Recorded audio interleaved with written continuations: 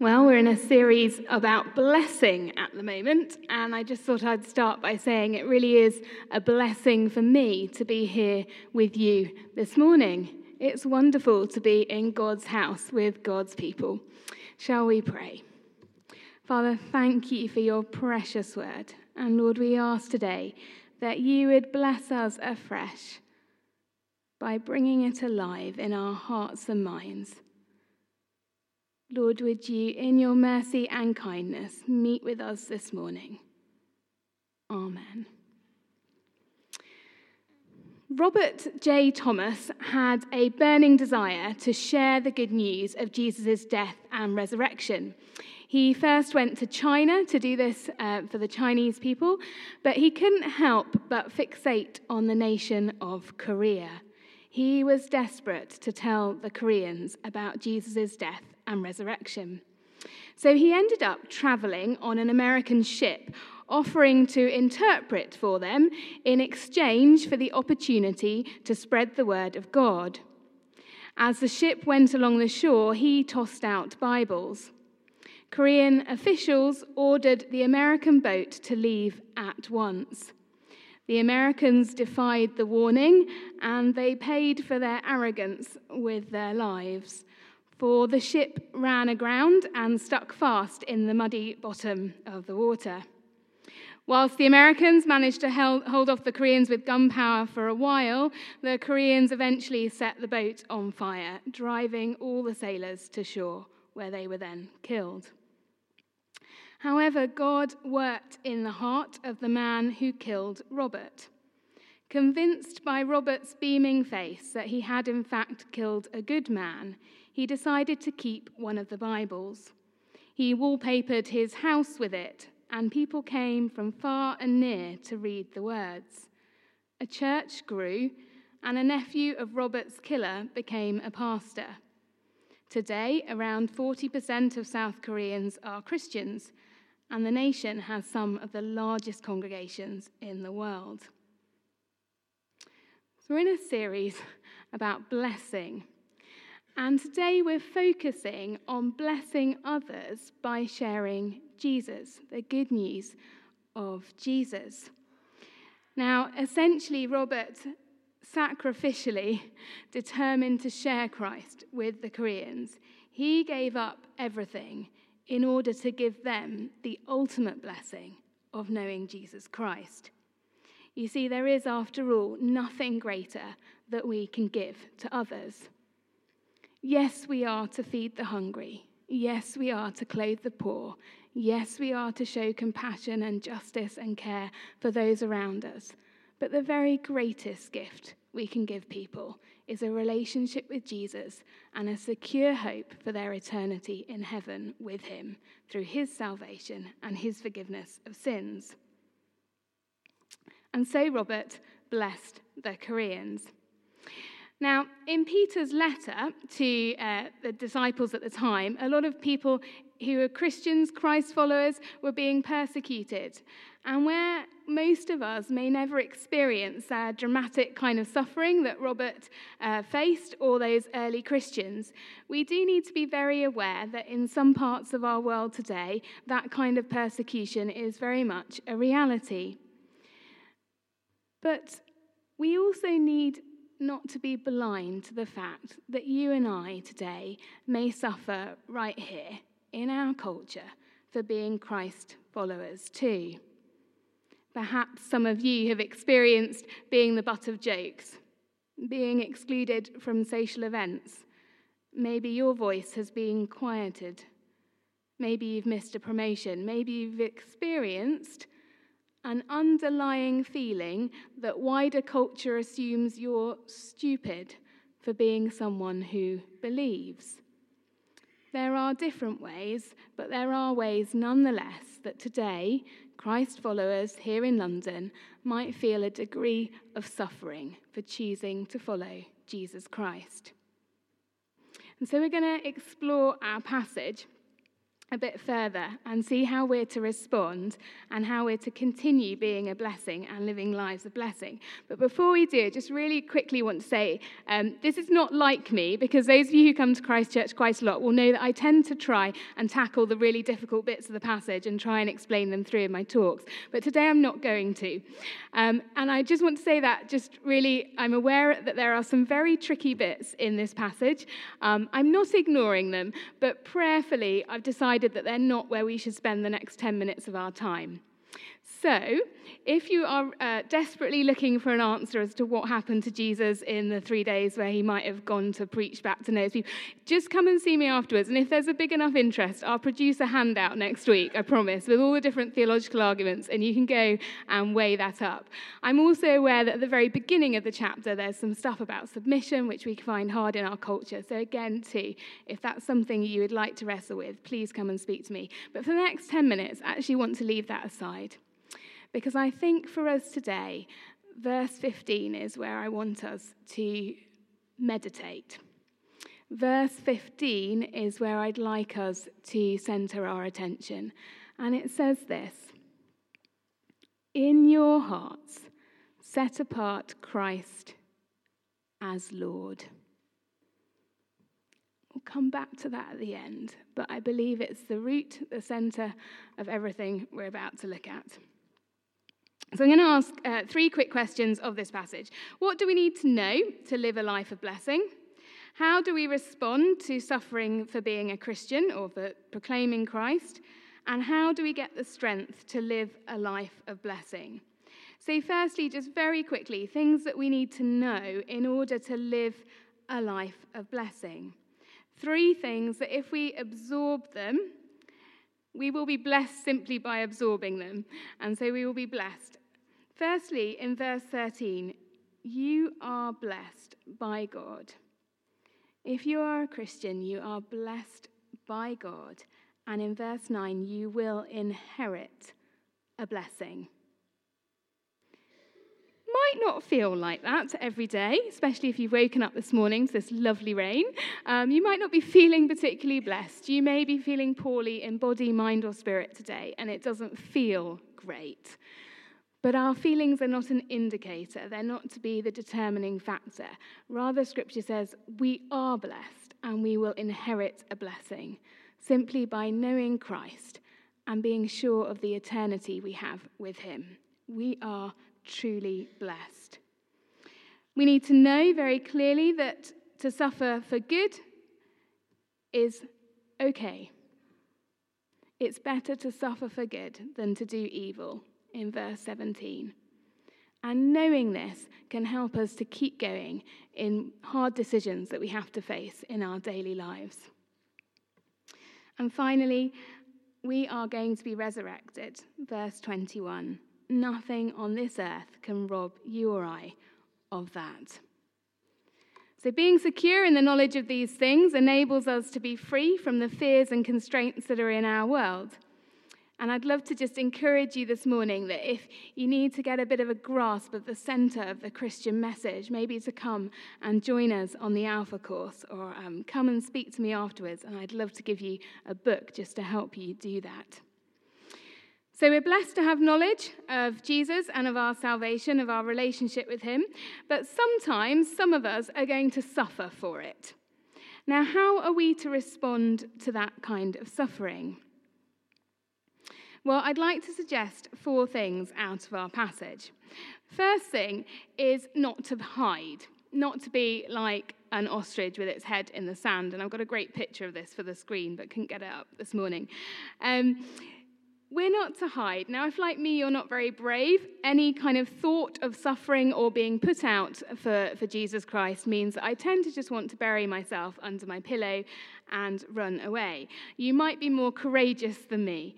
But whatever it is that God may allow us to face here in this life, we're actually called not to hide, but rather in verse 17, to carry on. It's better if it's God's will to suffer for doing good than for doing evil.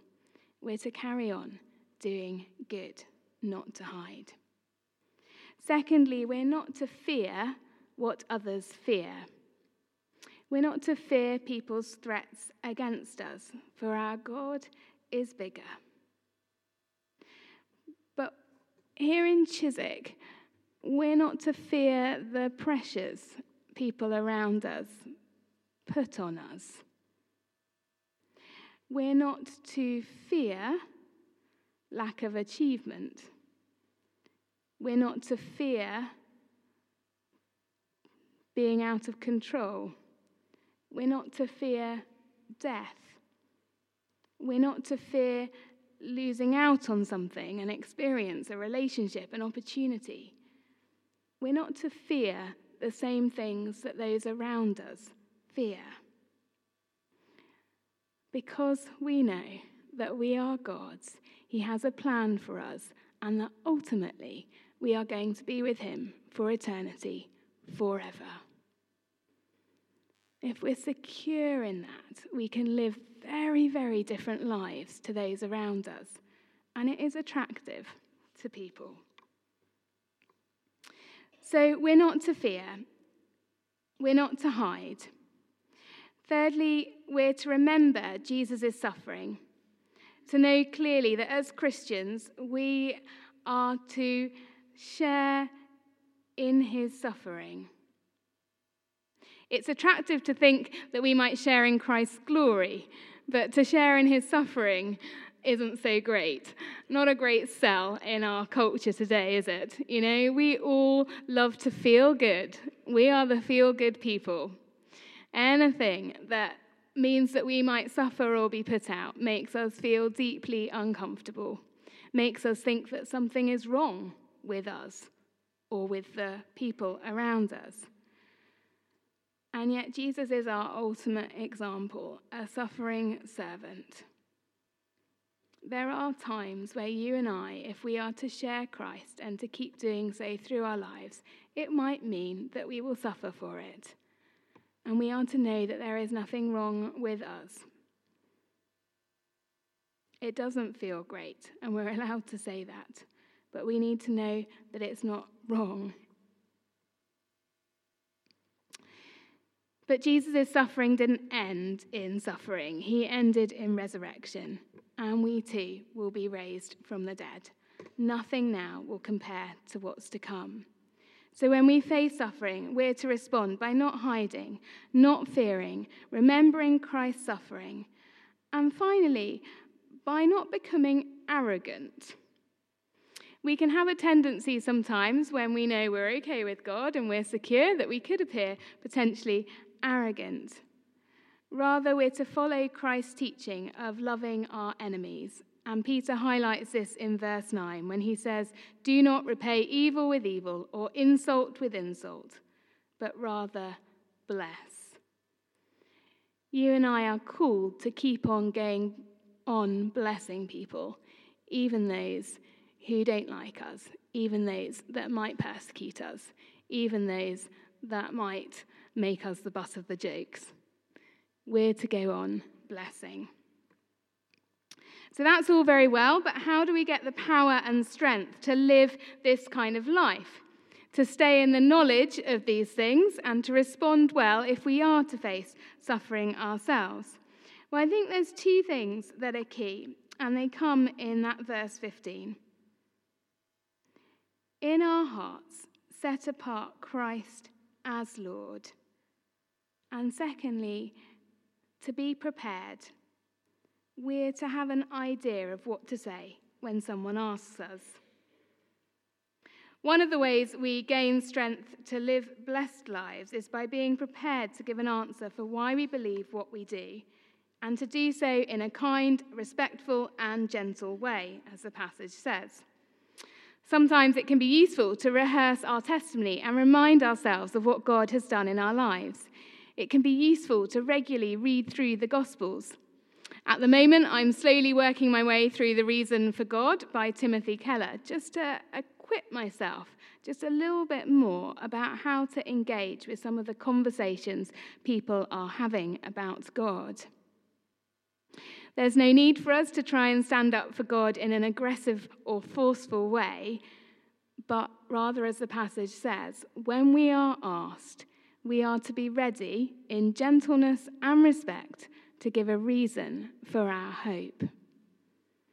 And it is amazing how often people ask, perhaps not directly, perhaps in roundabout ways, but often people ask, well, you don't seem very worried, or you seem to have a smile on your face quite often. And people ask what it is. Just the other week at the school gate, that's where I spend quite a bit of my time in the week. I just had a lovely opportunity when I was talking to someone about hopes for our children. And this particular person, like a lot of West London parents, was very anxious about their academic achievement. In fact, I would say it is an idol in our culture. And I was able just very gently and very kindly just to sort of say, well, I really care how my kids do academically, I do. But I said to her, and I struggled with this, but actually I myself am trying very hard not to make it the main thing. Because actually for me, there's something else more important. I want them to know that they are wonderfully made by God, that He loves them just as they are. And they may not be A-grade students, but He has a plan for them and He loves them. And they are precious. And I don't want them to grow up with their identity bound up with achievement. That if they somehow don't hit the mark, that means that they're a terrible person. And I said to this person just very gently, I'm very worried about the stress we're putting on them. Of course I want them to learn, and of course I want them to do as well as they can in their exams. Of course I do. I'm the same as every parent. But I said to her, I'm wrestling. I said very honestly, I'm wrestling not to make it the idol, not to make it the goal. And we ended up having a lovely conversation about who we are as people and who God's made us to be. And it was just a lovely little opportunity just to share a little bit about faith. But this happens for all of us in many ways. In the workplace, it can happen in all kinds of situations. Why you might not steal something, why you might hold on to truth, why you might not bend the rule. And these gives us opportunities as we do good to share Christ with those around us. At the women's breakfast the other weekend, a lady was talking, and I have to say I missed half the talk, so I probably won't get this totally accurate, but she was sharing a time with her colleagues when she went out to a meeting with them, and they were basically suggesting that we just needed to tick a box on a form to get people through the system. And she said, I'm uncomfortable with this. I don't think I can do that. Because if we do that, we're kind of teaching people to lie, that they can just bend the rules. And it was a very tense moment for her, and she went home very, very worried that her colleagues were going to really dislike her, that she was going to find work a real struggle. However, when she went in the next morning, one of the colleagues agreed with her, and they had a discussion about how to move forward in this area of work. That was an amazing outcome. Sometimes we don't get that amazing outcome, though. Sometimes we might go in the next day and someone is still kind of cross with us that we've not bended the rules. So let's be honest about that. That kind of degree of suffering is suffering we may face at times for doing ultimately what is good in the long run. So, how do we get the power? Well, we get ready to respond. We practice how we're going to respond. We learn about the faith, and we work out how we might be able to talk to our friends, our neighbours, our families, our colleagues about Jesus. But I found the sermon last week that Phil brought to us from the Chiswick Christian Centre really wonderful. And he had this incredible analogy of God being like the cloud and us being like iPads. And when we move into the Wi-Fi zone, we sync with the cloud, like we sync with God.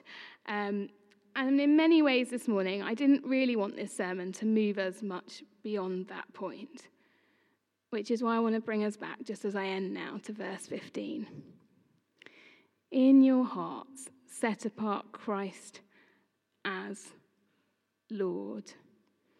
Can I just ask you today, as we close, where in your hearts you might need to set apart Christ as Lord?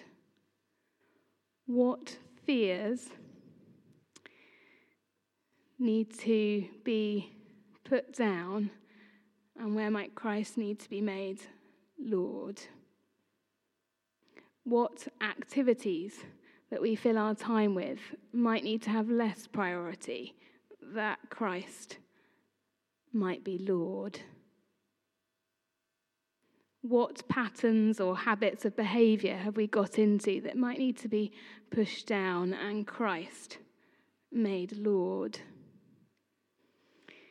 Because as we set apart Christ as Lord in our hearts, increasingly we are transformed to live blessed lives and be a blessing to others. So can I invite you to sync with the cloud this week, to prioritise Christ again,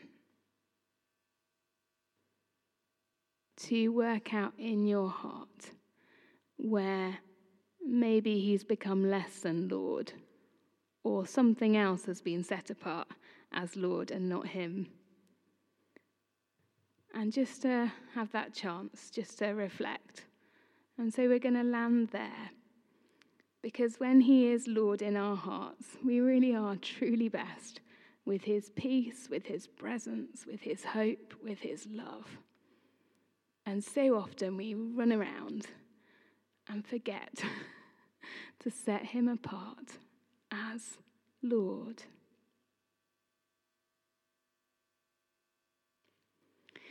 When we do so, we're so blessed, and it shows to other people. It really does, because we walk around with a different peace and a different hope. We have a different Lord, not the idols of West London, but Christ as Lord. Amen.